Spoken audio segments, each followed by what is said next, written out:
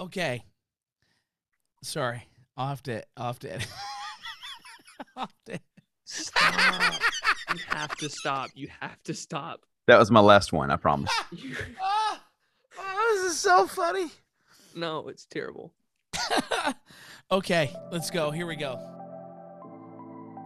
Well, hi there, and welcome to the YM Podcast, a show all about educating and engaging apostolic leaders just like you, so you can become more effective in youth ministry.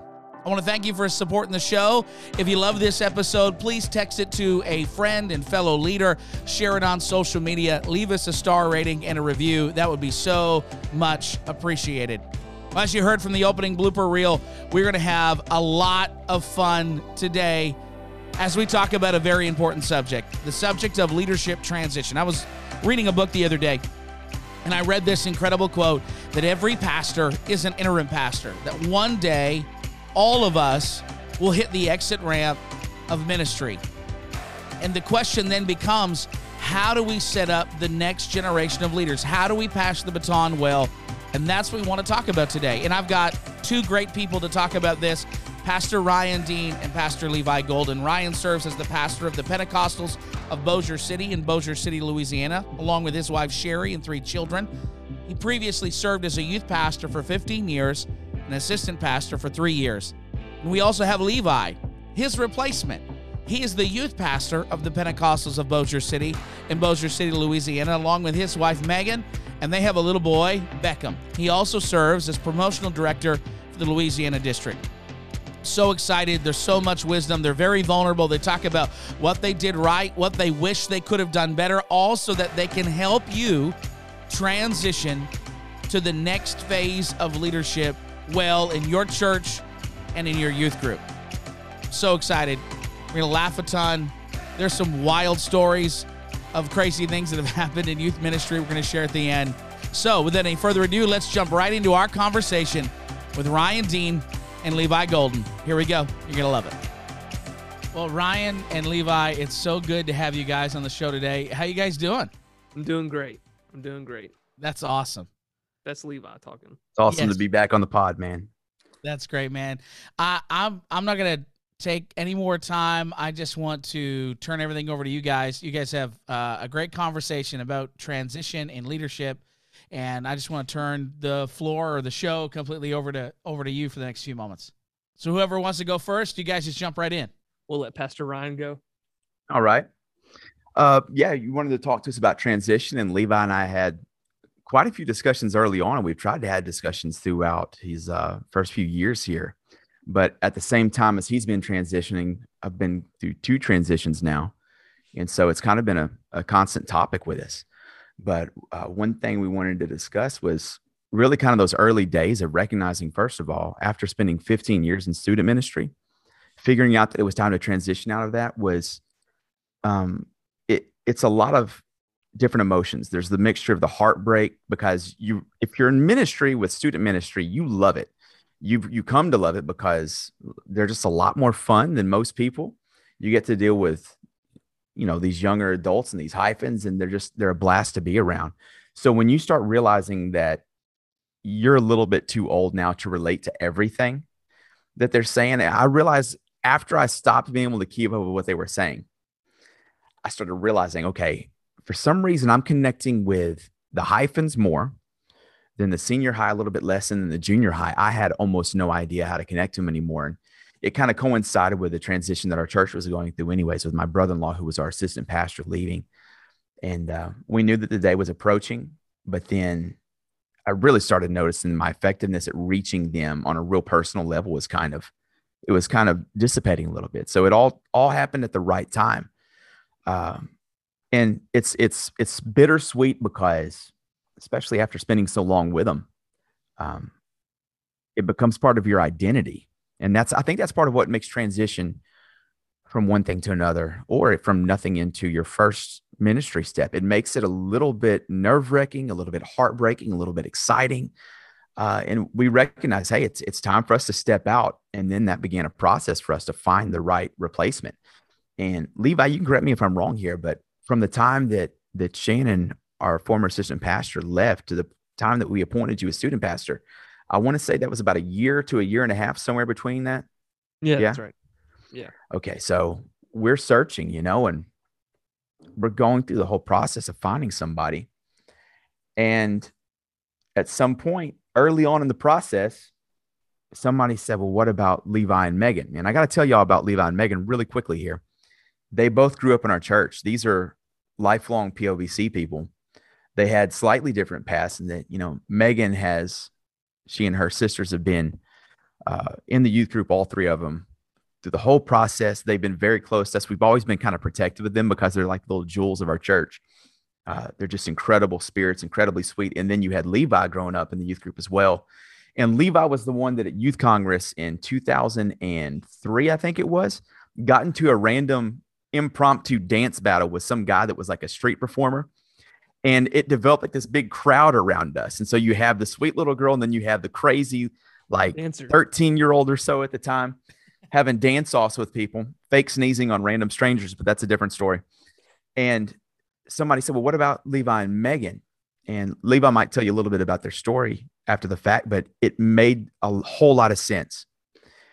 And at one point, you came and preached for us at Revive, our annual conference. I remember that. I'll never forget that conversation. Yeah, I'll probably get emotional retelling it because I'm a crybaby. But we talked to you about Levi and Megan for a little bit. Yeah. And then we're all in our Family Life Center, and Adam, being Adam, goes over to Levi and sits down. And unbeknownst to Levi, Adam begins like interrogating him spiritually. The great job interview that I didn't know about. He's spiritually just attacked Levi and asked him all these questions. And Levi starts crying, talking about his love for souls and just wanting anything to be used by God, whatever God wants me to do. I want to be used by, I've got to reach souls. I've got to do something. Right. And which echoed a conversation that we had at a restaurant a few months prior to that. And I'll say this for Levi, because I don't know how much he'll reveal of it, but Levi comes from an incredible family, and his dad's a fantastic, unbelievable man in our church, just absolute dignity and integrity. And he's a businessman, and it's a family business. And Levi was working in his father's family business. And when it came time that we're trying to make these decisions and go through this long process, and we said, what about Levi and Megan? And at some point, the consensus kind of just became, well, let's talk to them. And the first thing that we did was my father, the pastor of our church, went to Levi's father, Carlton. He said, listen, we want to ask, with your permission, if it's okay. I know that he works for you, and I know that this is a family business. Would you be okay with Levi and Megan be asked to be our next student pastors? And his dad started crying. And I don't remember the exact phrasing. I haven't had a chance to ask my dad to remind me, but he said something akin to, this is like my greatest dream come true. Wow. And then we meet with Levi and Megan, and we're already emotional in the process. We're in a little Starbucks at a Target around the corner. And we asked Megan and Levi, and it blindsided them. And they looked at us and they started tearing up, and they said, why us? And my dad was like, that's why, because we ask you, and you almost like, there's this built-in dedication, humility. And I don't want to get too personal with this, because I know we're trying to kind of reach a broad group of people with this podcast, but God just sort of lined everything up. He let us know when it was time to transition. It was a gradual thing at times, to where I started feeling more and more like God was trying to move us. We do this search, and God more and more and more reveals to us. And also because they're our kids, Levi and Megan, like they're ours. We're protective of them, and you don't want them hurt in any way. And the truth of the matter is, ministry comes along with a certain amount of hurt just built into it. Yep. And so you're protective of them, but it all starts happening. So once they accepted, and once we all cried and did our thing, then we had to start coming up with a plan, because I'm not a deliberate person by nature. So I have to really focus on that. And so I started setting some ground rules, some of which I told Levi about. Some of them I kept private, but one of them was that I kind of referred to it as a deliberate distancing. So I said, I have 15 years of being attached to these students. I have to step far enough away to them where it gives Levi and Megan the time that they need to connect deeply. And so for a period of time, I wasn't talking to them as often. If they saw me at church, I'd say hello and be friendly, but I wouldn't hang out and just chat and be part of the guys in the group the way that a youth pastor often would. I'd step away just so that Levi and Megan had that time to really get attached and be deliberate about that distance between us. And I did that with the group. So in regards to just Levi and their connection, I just pulled myself away from the group so that there's time. But the other thing is that I think in conversations I've had with other people who've transitioned, especially here recently to pastorship, a lot of times people step away, not just from the group that you're leading, but also they step away and they don't offer themselves and make themselves available. So with Levi, I told him, look, any question you have, you got to come to me. If you're worried about something, don't struggle with that alone. You've got to come to me. I've got 15 years of doing this. If you're in a transitional period, you have to have somebody to rely on. Yeah. And I didn't want to be so detached that I wasn't available to Levi. I had to let him know, you've got to talk to me about this stuff. And so Levi could attest to this over the years. We've had certain situations where he's come and he said, listen, this is what's going on. And some of the things were new for him. And some of the things were just repeat trials that you go through. And he said, hey, like one time he's like, hey, I've got this certain issue. There's a student coming in and they want to meet, but I'm worried about this meeting. And I said, okay, here's how it's going to go. This is what they're going to say at the beginning. This is how they're going to react after you talk to them about a certain issue. This is the emotions they're going to go through. And then this is how you can end the meeting. And Levi's like, okay. A few days later, he comes back and he's like, dude, literally every step of that conversation went exactly how you said. It was to a T. It was crazy, to be honest. That's what 15 years does to a youth pastor, but he knew exactly, nailed it. It's perfect. That's what 15 years of being pummeled in the face psychologically by young people will do to you. Yeah. Yes. Yeah. So there was that availability. And to this day, I'm trying to tell Levi, even though now he's got 3 years of experience under his belt, but anytime you have to be available and there's got to be conversation going back and forth. And lastly, on that rules of transition point, again, I'm not, Adam, you might know this about me. I don't accept compliments well. No, not very well. We've been friends a long time, and you don't. That's one of the reasons why I do all the introductions after the recording is over, because it wouldn't make me feel uncomfortable at all. It makes me want to take a full sprint in the opposite direction. Yes. But because I'm like that, sometimes I project that outward and say, well, other people don't like that attention as well. Well, here's the problem. When you have somebody transitioning into a role, especially a youth pastor, youth pastors are oftentimes going to be like a little dartboard for people, just because people like to pick on youth pastors for some reason. And so I had to make myself aware, look, there's got to be not just private support with my availability. There has to be public support. So anytime they had an event, you've got to go up there. If there's any pastors listening to this or anybody who's assistant pastor and you're trying to motivate somebody who's in new ministry below, you've got to publicly support them. And that doesn't come naturally to me. But I don't even know if Levi was aware of how much it might have gotten awkward a few times, but he and Megan, I wanted to brag on them. Probably still didn't do it enough, but I wanted to brag on them just to give that public support. And in private conversations, I would always point out, like, these are the things I was terrible at. Look at how good they're doing with this. Mm-hmm. So it's constantly this propping up. It's constantly this trying to lift people up so that the rest of the church sees like they've got our support, because God knows we all need somebody to support us at times in a way where it's not just about them saying it to us, but it's about setting us up for success with the rest of the church. And so those are all our rules that went into it. Some we did better than others. Sometimes we went through lulls where maybe I didn't do it enough. But yeah, there's just that deliberate distancing so that I gave them time to connect. Now I got back in the fray a little bit, but I had to give them that time to connect with the group. Wanted to make myself available for Levi and Megan. My wife and I both wanted to be available to them. And also that background support where the rest of the church says, hey, they've got the full support of Ryan and Sherry, a pastor and Sister Dean. Everybody's behind them. Those are the things. Now, there are some issues probably could have done better. Saying to Levi, hey, let me know whenever you have an issue is probably not enough. Levi and I probably should have had like a debriefing maybe every other week or so and said, hey, Thursdays, 10 o'clock, let's go over any issues that y'all are having right now. How do things stand? What's going on? That intentional availability was probably an oversight for us. And so maybe it's not too late for that, Levi. Let's just meet next Thursday instead of recording podcasts with Canadians. And so, but that intentional availability, we probably could have done a lot better at giving that structure to it. And the other thing, I'm curious to hear what Levi says about this, though. Maybe in my course of distancing, perhaps sometimes got a little bit too hands off. Would you say that would be the case at times? Be honest now. I wouldn't say it was. No.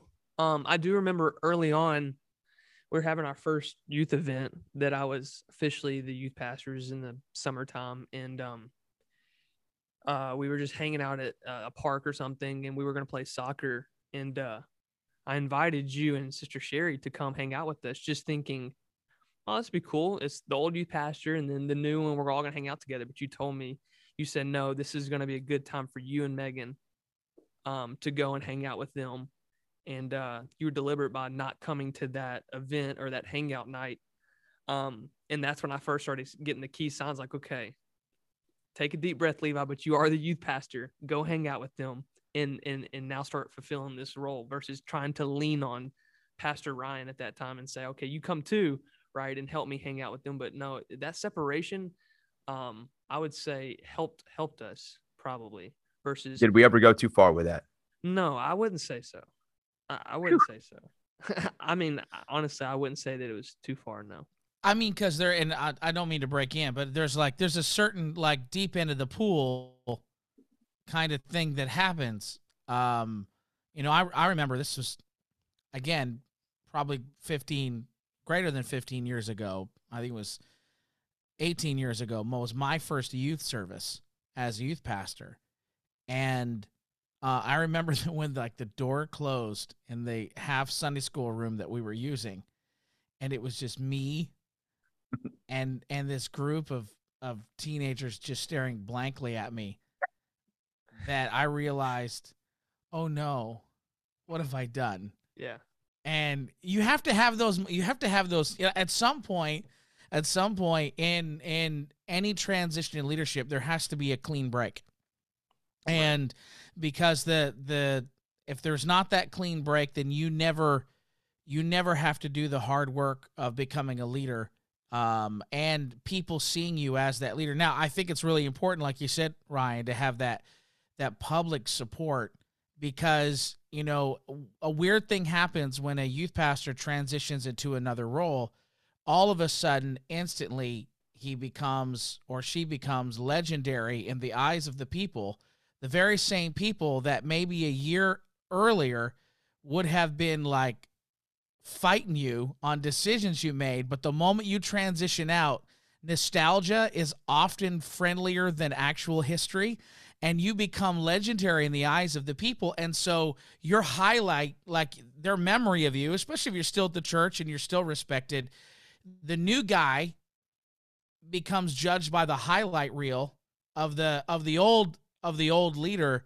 And so having, you know, the transition leader's public vocal support present in the life of the church, I think is so important, so that they're not holding up your day one on the job to, you know, year 12 at whatever the peak moment of you know, your youth conference was.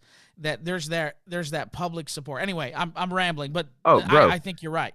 Because I can go back to it was my first year that I was married, so it's about year 3 of student ministry.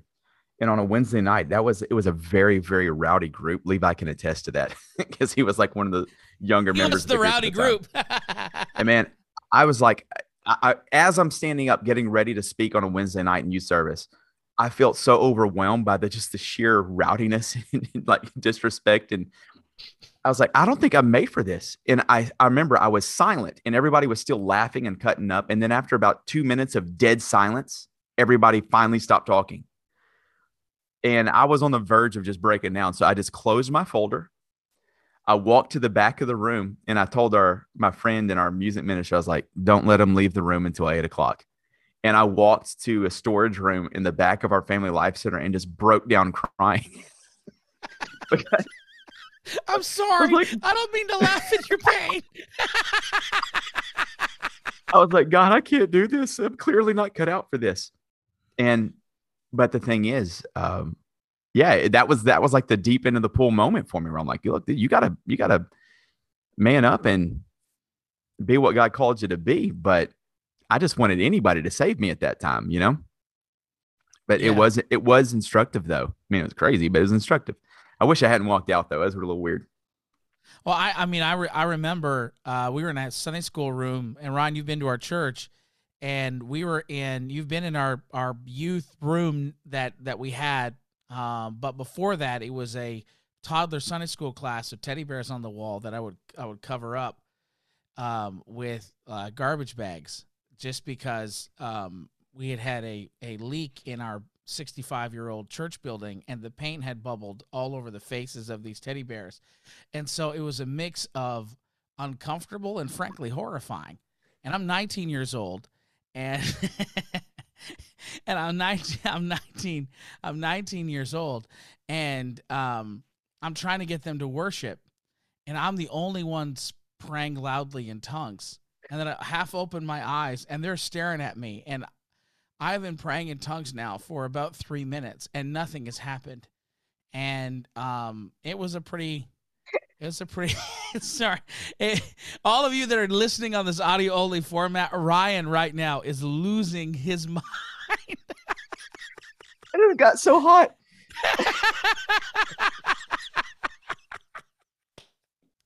Anyway, I don't know how we got to swapping our first day. All I'm saying is, Levi, if you inherited that current student center, anybody that's everybody's got the first day on the job, but there those of us that are old in youth ministry, those first few days, first few months. Pastor Ryan had a folder and just walked out and cried. I'm glad I haven't got to that point yet. But he had a folder. Yeah. Kind of dating yourself. Like real paper and stuff. Closed Stop an it. iPad or something. Closed his. That 8.5 by 11 stack of like 8 pages of horrible sermon material. Yeah. What you guys think you did right? Ryan, what do you think? What do you think that you've done right? Levi touched on a little bit, but or we were planning on touching that. It's the sharing of the experience, and yeah, it's a little bit easier because again, we have kind of a lifelong relationship. I've known him literally since he was born. I was a child, but and so there's that comfort level there. But it's the sharing of the experience, and also I think the biggest deal was the public support. A lot of it happens just because he was homegrown, and so people naturally feel an innate sense of protection or protectiveness over a home-built, homegrown minister and his wife. They've known them their whole lives. And so that was all there, but making sure that people knew that we had absolute faith in them. Because we could have, just full disclosure. I mean, we did our due diligence. We looked outside of the church, and there are excellent people all over, man. You could pick from just about anywhere, but we had absolute faith that Levi and Megan were God's will, and putting that absolute faith and making sure people knew that it was there, putting it out there publicly, I think is probably the best thing that we did. And also the private conversations where I'd be like, hey, you remember how I was terrible at organizing an event? Look at the food trucks and all the activities and all the things that are going on, the music, the production, all that. They knew how to make a youth event in a way that I never did. And I would often, just because maybe it's genetic, it's like built into the Dean code. But the greatest compliment we could pay somebody else is to tell them, hey, look how great they are and how terrible we were. But them hearing that, I think it was just constant reinforcement to let people know that, look, we have faith in them. Yeah. Now, Levi, I want to hear from you. So, talk to us. We've heard Ryan's kind of story. We want to hear from your perspective. So Ryan, he represents the individual that has been serving for a long time, catches the signal from the Lord. It's time to do something different. It's time to move into a new avenue of ministry. And I remember that conversation and when I was down visiting you guys, and I remember going to Ryan afterwards, and I was like, yeah, he's the guy. He's the guy. And so it was kind of cool. It's cool now, a few years later, after I interrogated you, after being able to have that conversation, and now we're here, having this conversation. So let's hear your side of the transition story. Right. Yeah. Well, I do remember that conversation. So at that point in my life, my wife and I, we went overseas that summer, took not really a missions trip, but we visited missionaries. And God was dealing with me that whole year, speaking to me, pushing me to step out and be bold and pray for people, just bring me to another level. And then we went to the Robinet's Church in Austria, and God spoke to me clearly the first time that I've ever an audible voice, and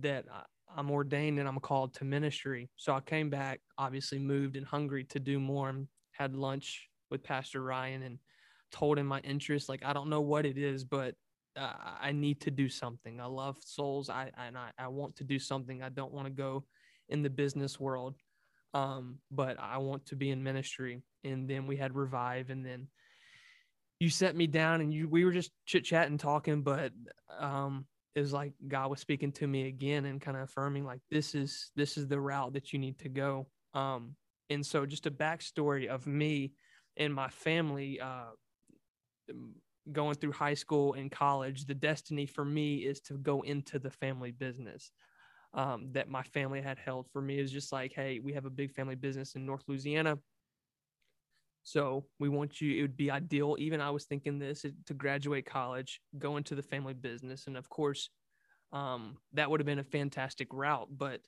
I just couldn't shake this calling that I had. And so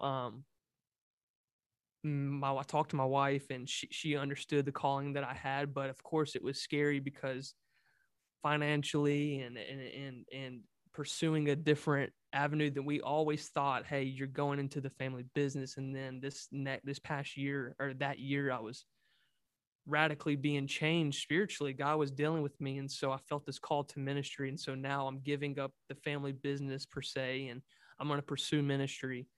And didn't know what that looked like. But then Pastor Ryan and our senior pastor, Dean, was talked to us at Starbucks. And it, of course, like Pastor Ryan talked about, it blindsided us because I never thought, because my wife and I grew up at POBC, I never thought I would be taking or being asked to take the position of who I idolize was Pastor Ryan, right? That's my youth pastor my whole life. And so I'm thinking there's no way we could take their position or follow suit from what they've built. And so I always thought my ministry would be maybe missions, or I don't know what it would look like. But then having my senior pastor, and of course now our pastor Ryan, talk to us about taking this youth pastor position, it was just a surreal moment. Like, I can't believe this is happening to us. And so of course we accepted the position, and so transitioning from a full-time job to ministry, I remember the conversation I had with our senior pastor and Pastor Ryan was that, hey, ministry and time management is totally different from time management in a full-time job. And I'm thinking, okay, what does that look like? So at that moment, I'm young and I'm trying to figure this out. Full-time job, if someone has a full-time job, generally, if it's 8 to 5, just for an example's sake, it's 8 to 5. But in ministry, I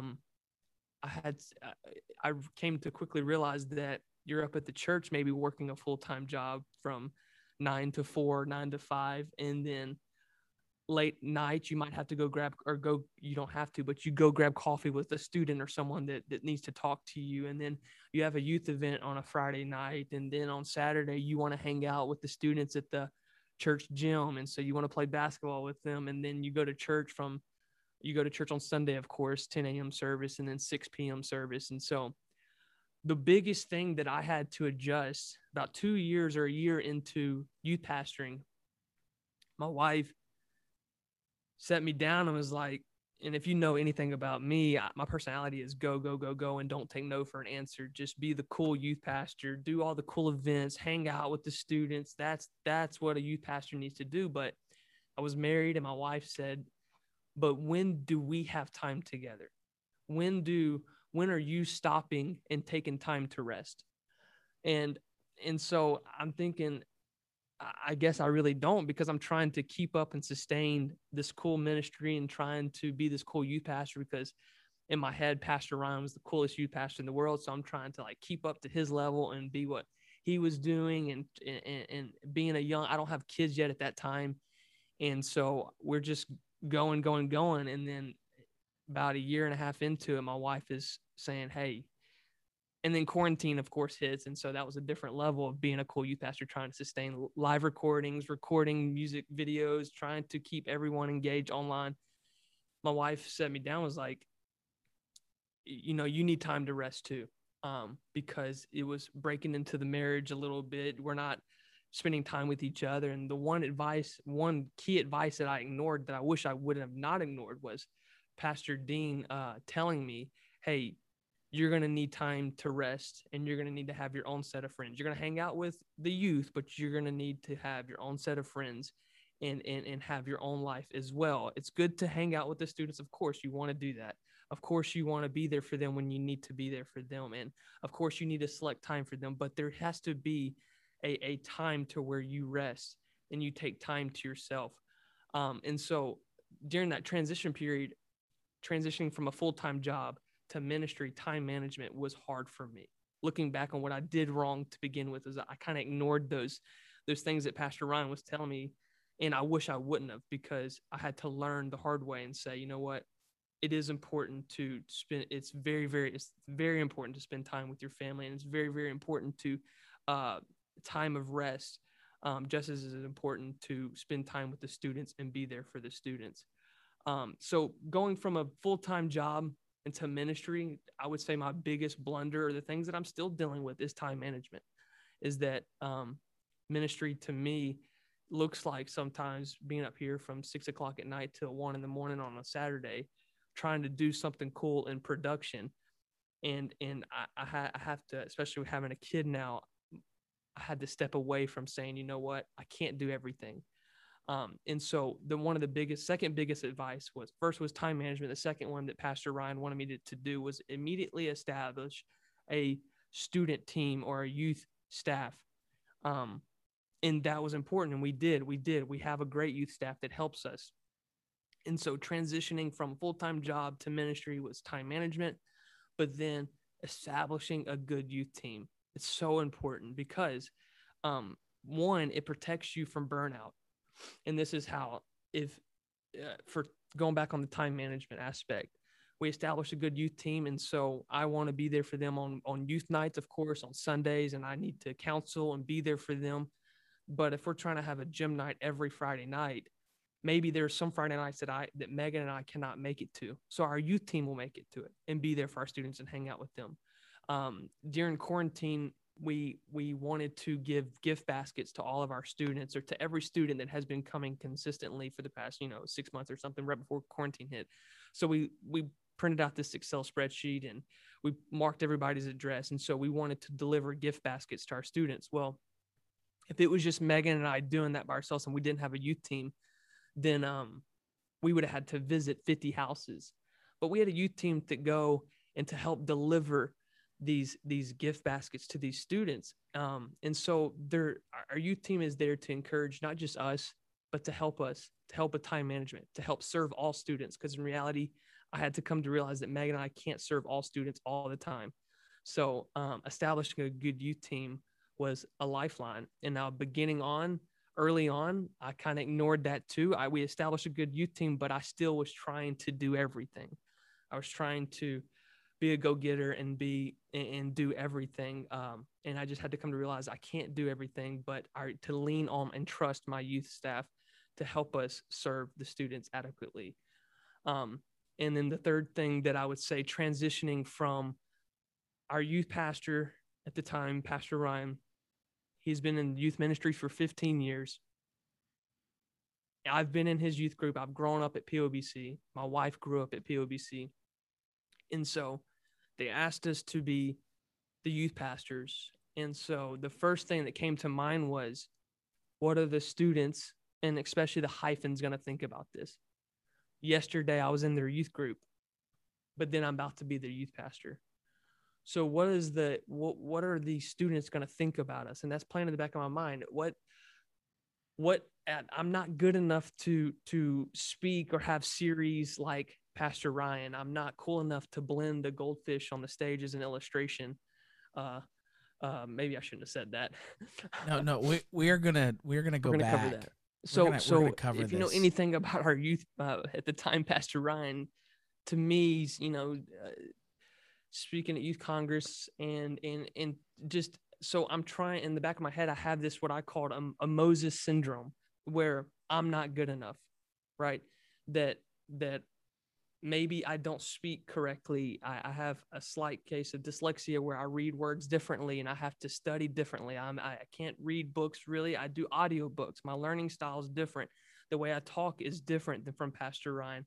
My illustrations, I'm terrible at illustrations, but Pastor Ryan is fantastic at illustrations. So the first year of during that transition period that I had to deal with, has come to realization is that I'm not Pastor Ryan, that I'm my own person. I have my own speaking style. I have my own study habits. And of course, thankfully, his office is right downstairs. I can go talk to him about how to build out a sermon series or build out a sermon, or, hey, I'm talking about dating. Do you have any notes on dating that you went over that's good? And so I had that ability. But I'm not Pastor Ryan. So the first year to 2 years is battling that Moses syndrome, that you're not actually called. Maybe you're here just during a transition period, but you're not actually called to ministry because your sermons aren't as good as Pastor Ryan, or your illustrations are not as good. But this past Sunday, it made me realize, or it brought back to my memory, Pastor Ryan talked about let God be God this past Sunday. It was a fantastic sermon. And basically, to put it in my perspective, is that God called me for a reason at this time, at this moment. And so even if it is for a transition period, God put me in this season of life to do his work. So what I have to do is stay consistent in the word of God, stay consistent in prayer, stay consistent in leaning in the calling of what God's called me to do, and then let God be God, let God do the work. So yes, of course I don't speak and I don't preach like Pastor Ryan, but that's okay because I have my own unique giftings and my own unique abilities. So just let God be God.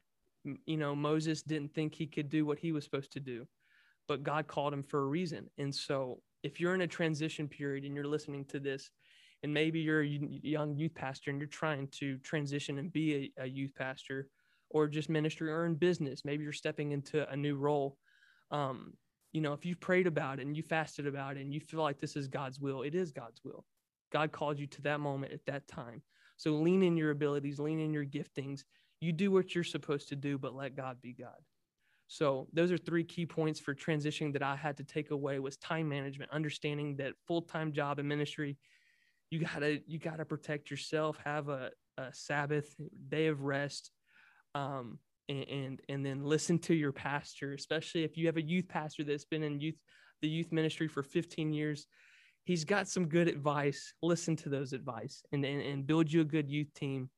And then let God be God. Don't listen to that Moses syndrome where you're not good enough. You're not called for that moment. You're not going to be able to run this business. You're not going to be able to manage this business. You're not going to be able to manage this youth group or this church.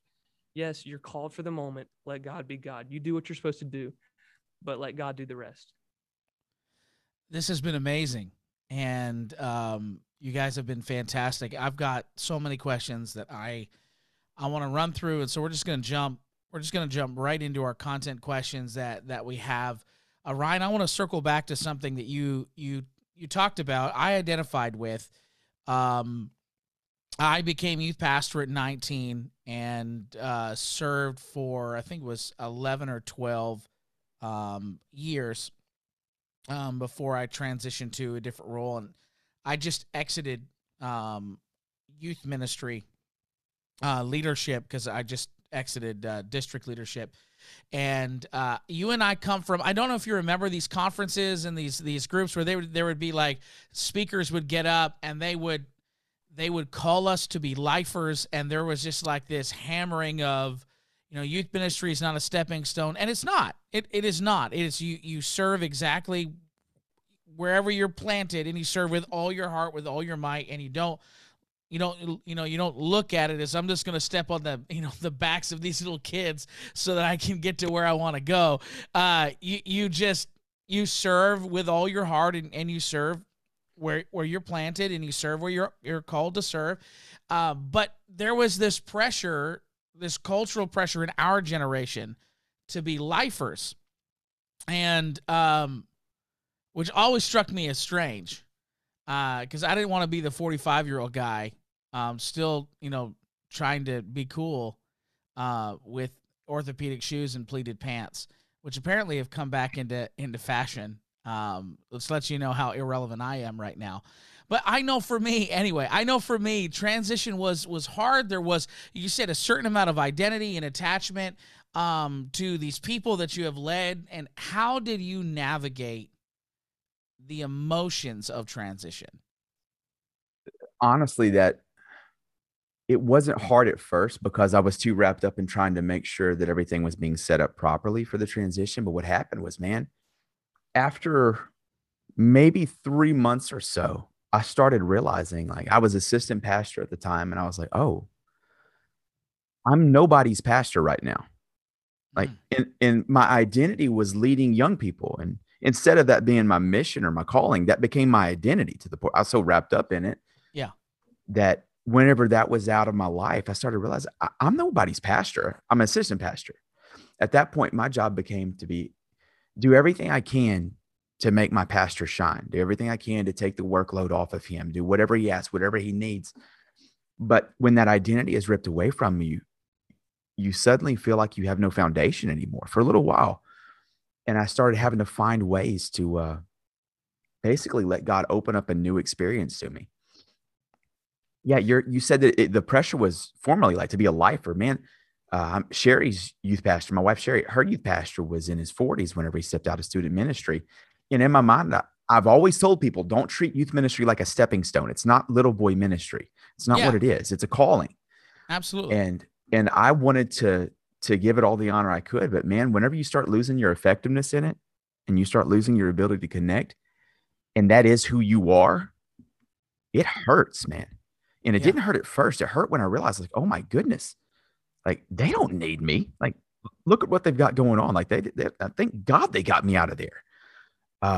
And so you had to find that new place, and it was 3 years of assistant ministry. And then this year they voted Sherry and I as pastors of the church. But those first 3 years, especially, it was like this long transition of figuring out where my place was all over again.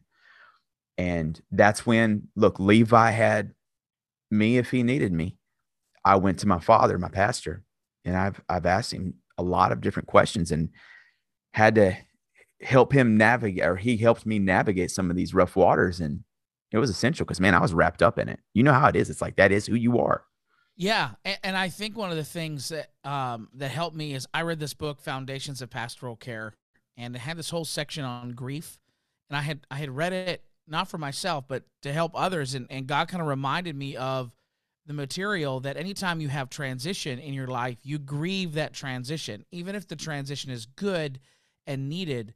And because there's a loss of normalcy. There's a loss of pattern, and human beings love sameness, and they love patterns, and they love predictability. Even people that say they don't like predictability and they like unpredictable things, they like predictability. They just like it. They like comforting. Safety. It's comforting. And so you have to understand that anytime you have a change in your life, there's a grieving process that you go through.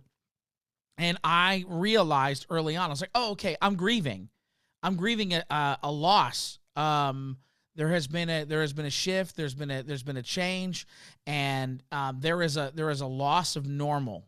And I had to embrace the fact that when I transitioned, that there was going to be a grieving period, moving from youth pastor to assistant pastor, and I just was already prepared for that. What advice would you give someone, Ryan, who knows it's time but they're having difficulty letting go. And I was reminded of a Raymond Woodward quote that you don't transition when you're ready to leave, you transition when the next person is ready to lead.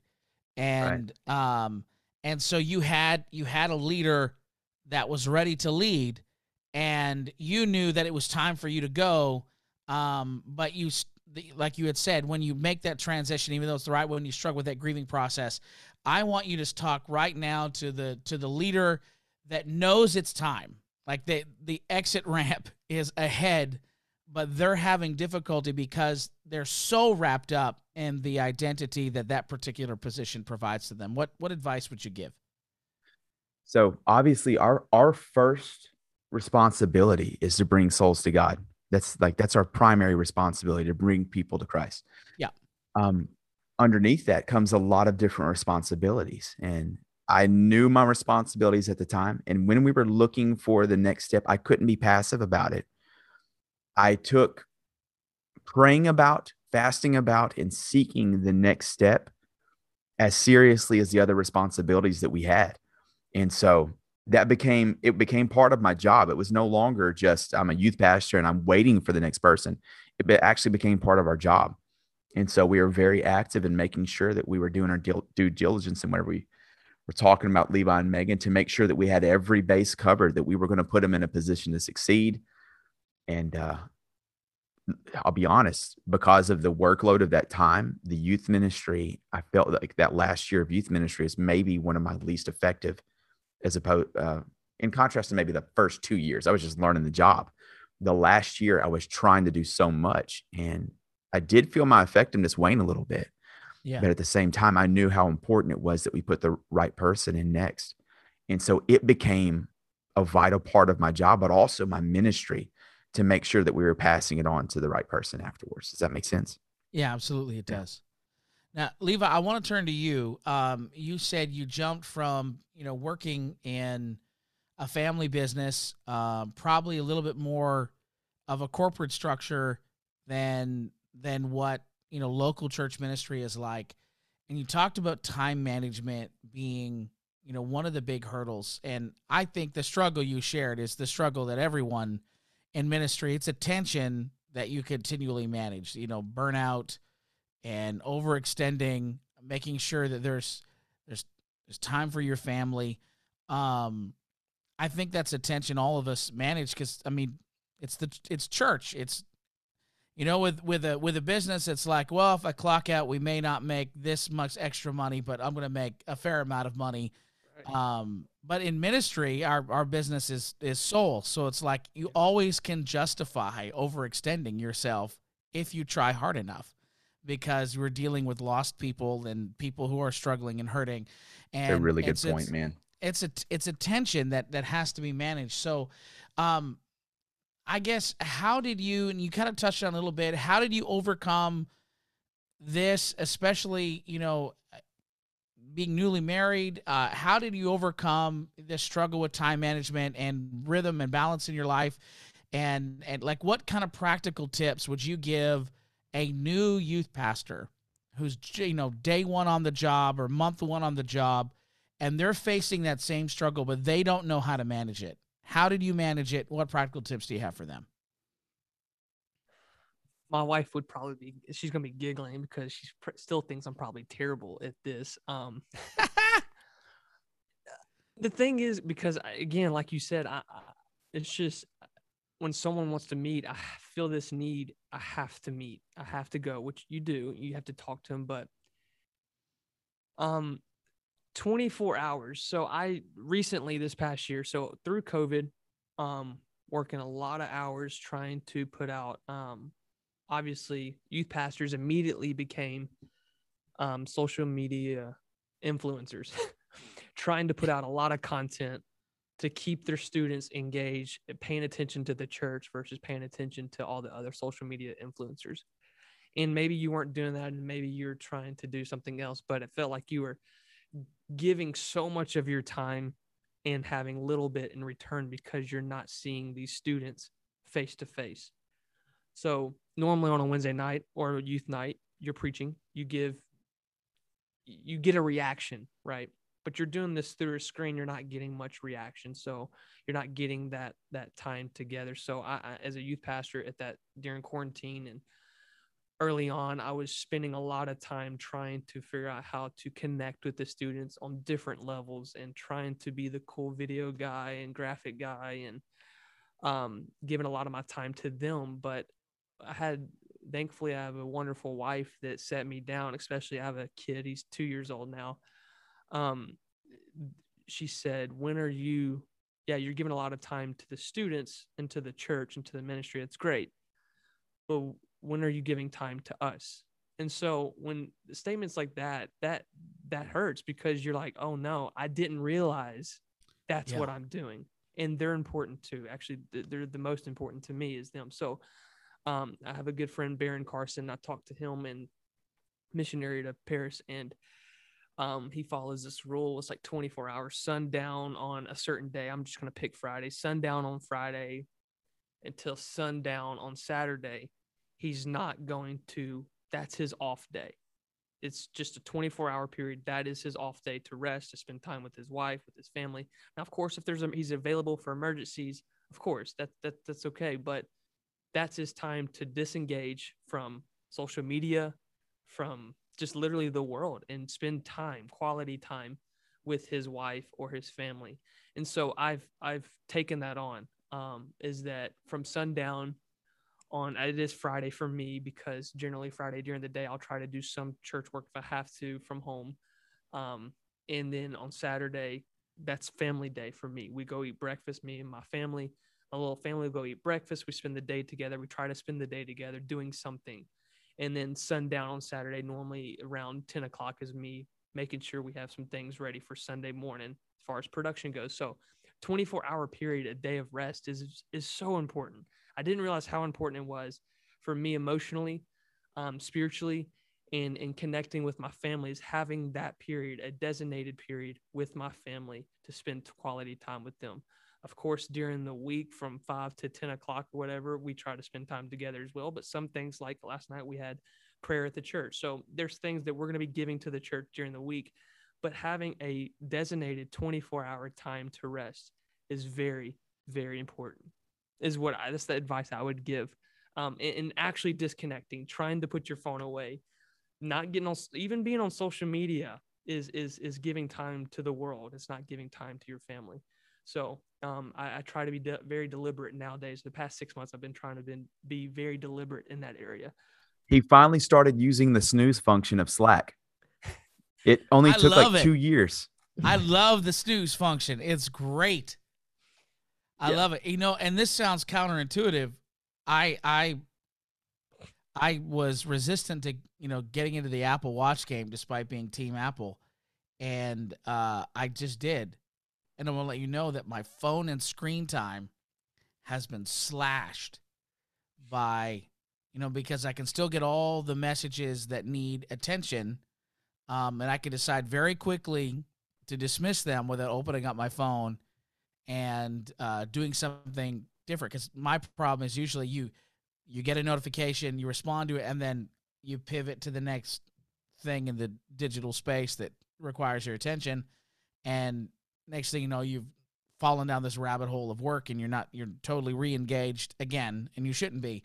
And so anyway, that's great advice. Ryan, I want to turn back to you. We've heard your story about Levi and connected with him and transitioning him onto the team. Let's take like a 30,000-foot view of that for a second, and let's think about the principles that were in place in your head that made him a good candidate for leadership. What are some things that a leader needs to look for in a replacement? And we've heard your story, but let's talk principle alone. What are some things that a leader, when they're looking for a replacement, that they need to go, hey, those are the qualities I need to have? Number one thing is they have to have an apparent walk with God. This should go without saying, but it's astounding how quickly other people sometimes, I say other people, it's tendency, especially in this culture. You look for talents rather than anointing oftentimes. to say, well, who has this to offer instead of who's offering more to God.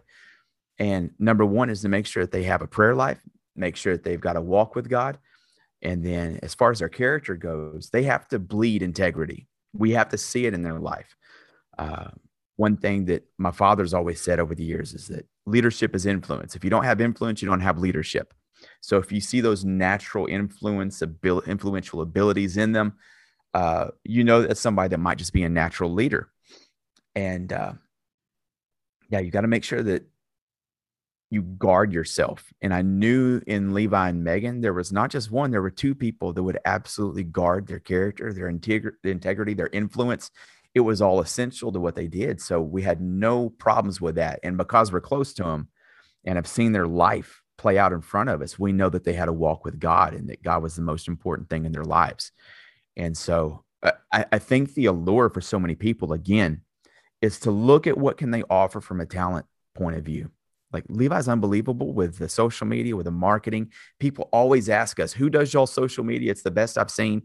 It's at the Pentecostals if you want to go check out his work. And it's awesome. Great stuff. It really is. Oh my goodness, it's incredible. It's unbelievable. But at the same time, if he had no prayer life with God, and if I didn't see him shook every single time there's a move of God, which it clearly messes with him every single time, we would have had no interest in him as our youth pastor. We would just put him as social media manager and say, well, I hope he gets a spiritual life together.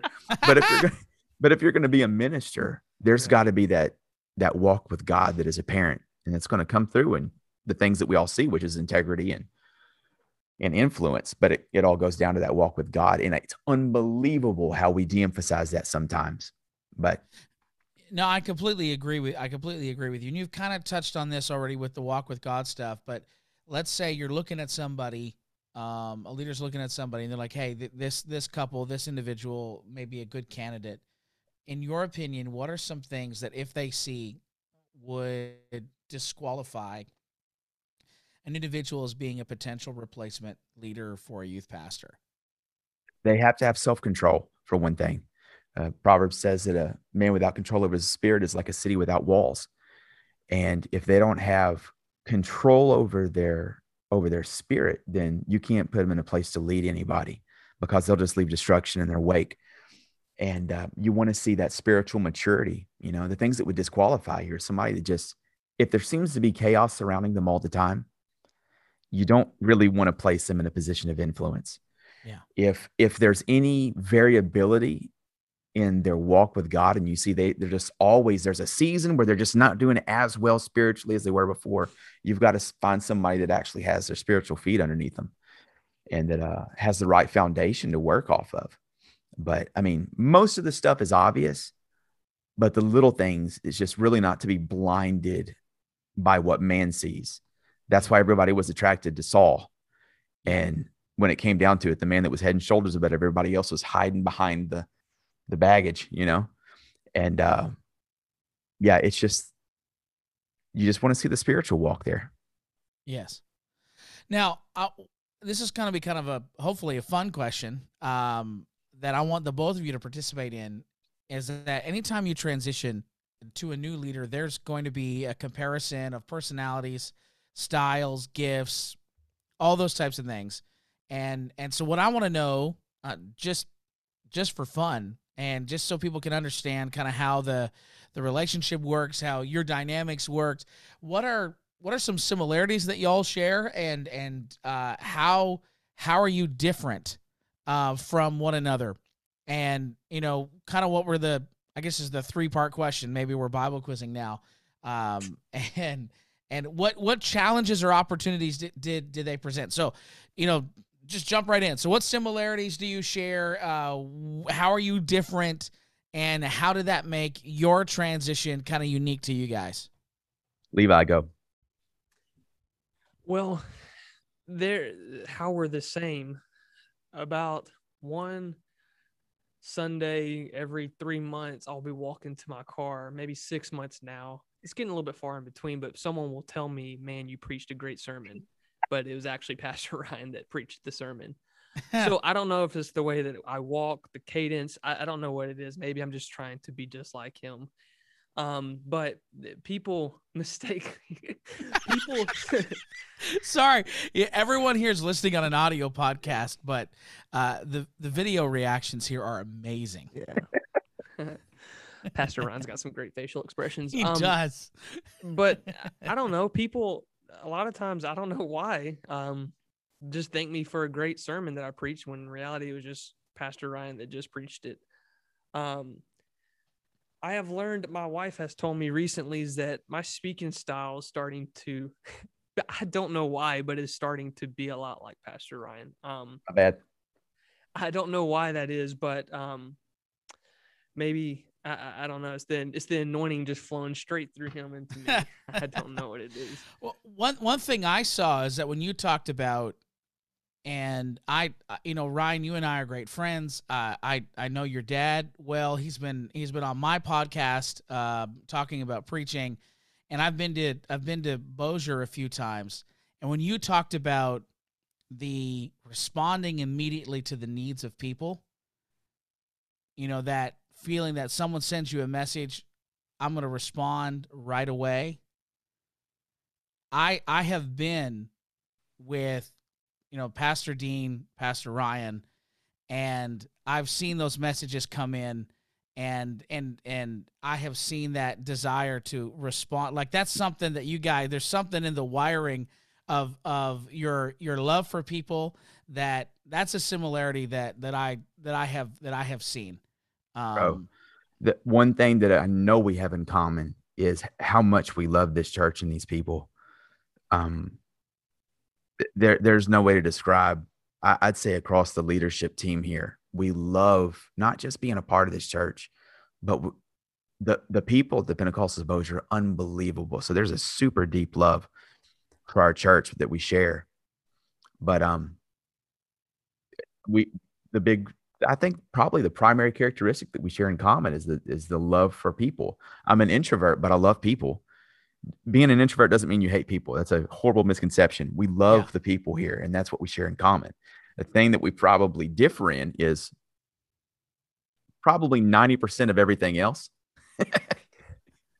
And look, this full disclosure, that was deliberate because I share a lot of commonalities with my father. I wish I shared more of the good ones.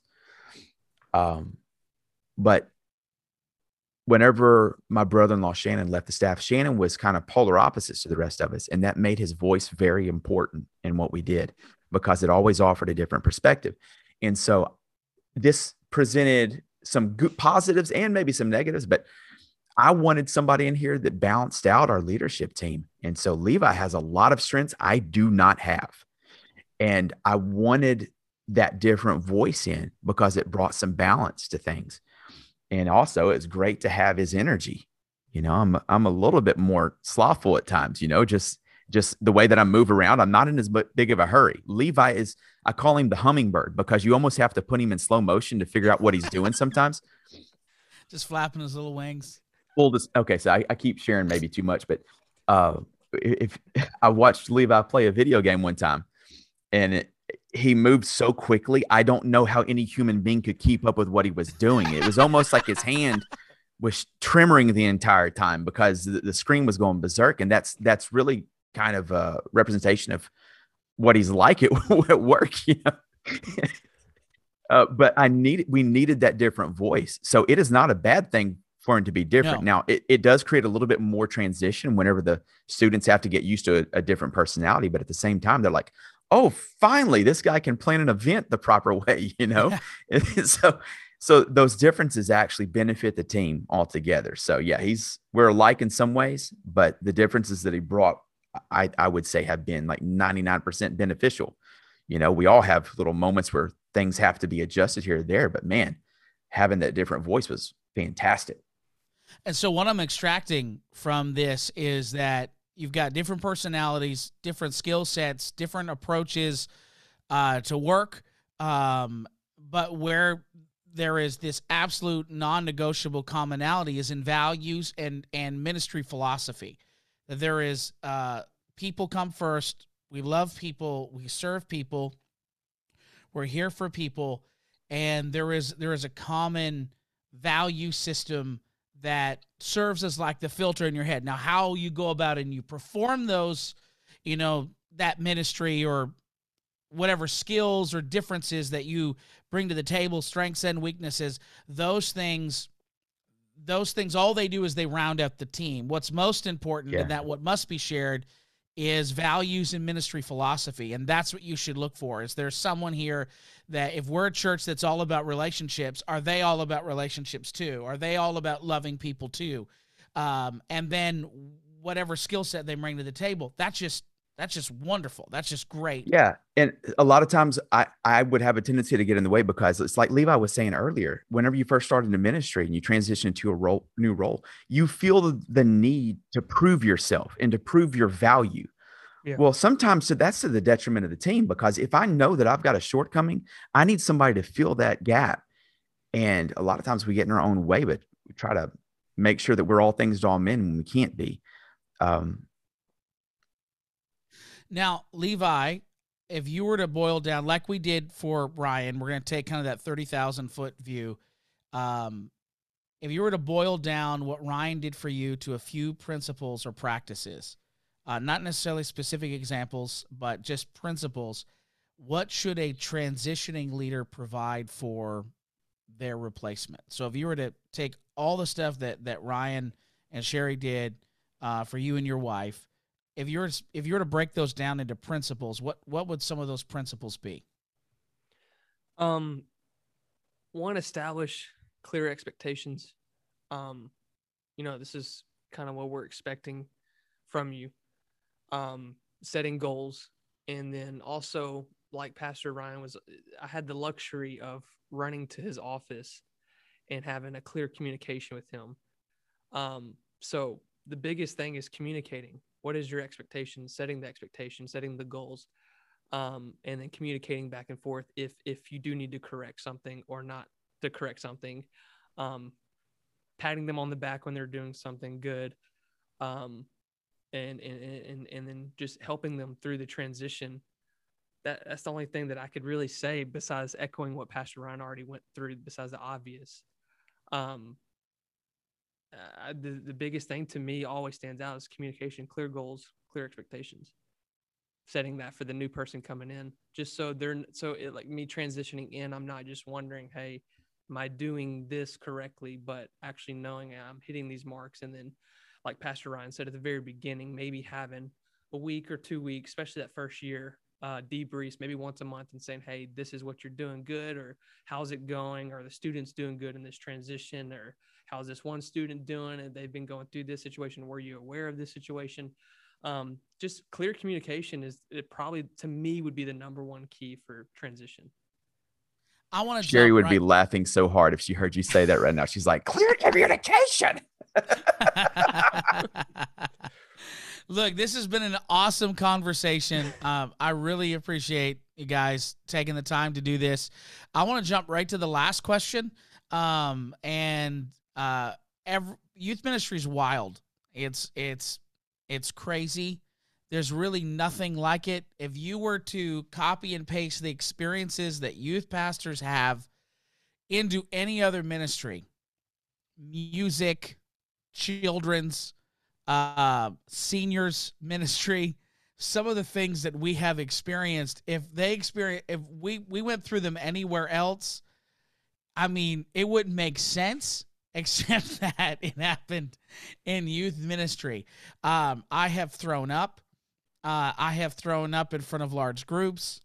I have Ryan. I don't know if you were there the year that I threw up against the Tabernacle wall at Ontario Youth Camp, or maybe that was a year that you weren't there. I don't know if you were there the year I threw up in front of the kids during gross out games. There's a lot of vomit. I was there. I take it back. You were there for that one? You were there? I was there. I don't know what it was, but everyone started throwing up, and I just started throwing up. And there's a lot of vomit. The game was to make the students throw up. That's why you threw up. The whole point of the game was to gross them out until everybody got nauseous. It turns out I was the one that got grossed out, and that's when I knew. That's when I knew that I was getting too old to be in youth. Anyway, my point is that if there's stuff that happens if it happened anywhere else, police would be involved. It would be completely unexplainable. PETA may be involved as well. And so and this sets me up. Ryan, what's your crazy youth group story? Levi, we're coming to you next before we close out the show. But what is your wild youth group story? Or maybe you guys have one that's shared. I'm not sure. What's yours?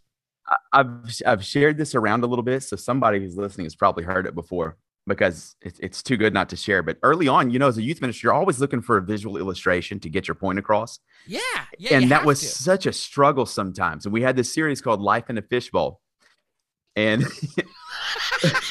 scenario, which that whole series was a disaster because I also got half of my eyebrows shaved off during that series, but that's a different story. But one night I'm like, okay, I'm trying to express to these young people. Sometimes it feels like your life is out of control, but God can remove you from that situation if you just call on his name, blah, blah, blah. And so I'm getting pumped up about this. And I look over and I've got this beta fish in my office. He's mine. This is my buddy. And I'm like, you know what? I'm going to use my beta fish for an example. And so I've got this drape over a table through this entire sermon, and I'm going on. And my closer is this illustration. I take the drape off of the table, and on the table is my beta fish. I think that was the one named Freddie. I had Freddie and Uncle Rico. I don't remember which one he was. I think it was Freddie. He had a name. They're my fish. And so my fish is inside of a blender. I plugged in the blender. And I just tapped the lowest setting, and Freddie was just doing circles around the blender, and everybody goes, oh. And I said, it's okay. It's okay. It's okay. It's okay. I said, sometimes it feels like life is getting out of control. Oh, and praise I said, God. But just when you think, this is so stupid. I was like, but just when you think that life is more than you can bear, and I picked up the blender, and so I took the cup up and I pressed it on high, expecting for it to turn on at the last moment. I'd lift Freddie up into the sky, like God removing us out of our cares and troubles. But the bottom of the cup, the grooves caught the final millimeter, and it sucked the cup back down. And I blended Freddie into a million pieces in front of our entire youth group. You killed your fish. And it looked like a tornado of brilliant, bright colors. I didn't even know Freddie had that many colors. But on the very front row was a little junior hire with his cap all set aside like the skateboarders he watched. And he fell on the ground, dying, laughing, and couldn't get up. And of course, there was no altar call. But that little junior hire on the ground was the youth pastor that you hear on this call right now. So he was there for the blending of the fish. That was Levi on the front row. That's incredible. Literally Levi. right in front of the blender. He was the closest one to the whole thing. It's the funniest thing of my life. Oh man. Now, Levi, you've been in, is it 3 years now, or you're in completed 3 years in your fourth? Right. Yes, okay. Sir. Has anything crazy happened to you yet? No, we could sit here forever talking about the 15 years of craziness of youth pastor Ryan, about the time that he knocked me out at a youth event too. That's not an exaggeration. He lost consciousness. Yeah, he put me on a mattress as like a race during. It was a game. It was a game like Hunger Games. He killed me almost. He put me on a mattress, and so the game was to put me on a mattress. They duct taped me to a mattress and to crowd surf. Well, wasn't very well thought out, I guess, because when it got to the end, there wasn't no crowd left, and so the kids just tossed the mattress with me duct taped to it, and I flipped. Like your arms, you didn't even have arms. We forgot. Somebody who was setting up the game, somebody was duct taping them to the mattress. They forgot that they needed their arms, and so they duct taped their arms down so they were defenseless as they flipped over the final piece. Yeah, so I hit my head on the pew and woke up to a youth worker saying, "Are you okay?" Oh, that's awesome. I keep, every. I almost killed our future youth pastor. The foreshadow. He scarred him mentally by murdering a small fish, and then knocked him. I mean, when the Lord just wants somebody to be a leader, he makes a way where there seems to be no way. It is. I was thinking about this, and I know we gotta end the show at some point. I'll have to add in music in the post roll or whatever. But Ryan, I was thinking about this. The era of stuff, that the era of leadership we were in, like This is why we have waivers now. Yeah. Yeah. This is why we Yeah. have insurance policies. This is why, like this, because crazy stuff used to happen. And I just want to let you know, Levi, I know you don't have any crazy stories yet, but they're coming. They're coming. I don't know, It's gonna man. He's happen. too responsible. He Oh, actually thinks no, through these listen. things. Listen. Sometimes it's not Hold about you. on. Levi, tell him about the time you nearly put one of your students in the ER. Oh yeah, he's allergic to fish. That one. Yeah. Did So you we blend it, make them drink it? No. We it's one of those Precious games boy. where you put the box in front of them so the crowd can see what they're touching, but the students got to put their hands in the box, to try to guess what they're touching. Well, anyways, this student is severely allergic to fish, and it didn't click in my head that this was a student that was allergic to fish. Well, we put like sardines and some other gross like tuna and something that he was gonna have to touch to try to guess. And so he's about to do it. His sister's in the audience. And so his sister starts yelling at us. And I'm like, why is she out of control? Someone calm her down. And the fact is, it was because, that's my alarm. But it's because he's highly allergic to fish. And so it would send him to the ER. So, yeah, we almost sent him to the ER. And this past camp, I think you were there, Adam. Were you there when we did the sleeping bag at the camp where we did the sleeping bag where we put kids in sleeping bags? And we had another student drag them across the tabernacle. I don't know if you saw that. I heard about it. No, Yeah, I didn't see we it. almost killed a kid. Literally. I was worried. So we did a race where we put students in a sleeping bag, and then another student two students had to drag them around the tabernacle at camp. Well, these kids were being dragged, but as they would turn corners, their heads would just split hues, like The one laws after of another. physics. One of them smoked the subwoofer. Yeah, one hit the subwoofer, and he got buried so deep and tangled in the sleeping bag. We started ripping apart the sleeping bag, and we looked at him. It was a little kid, man, junior camper.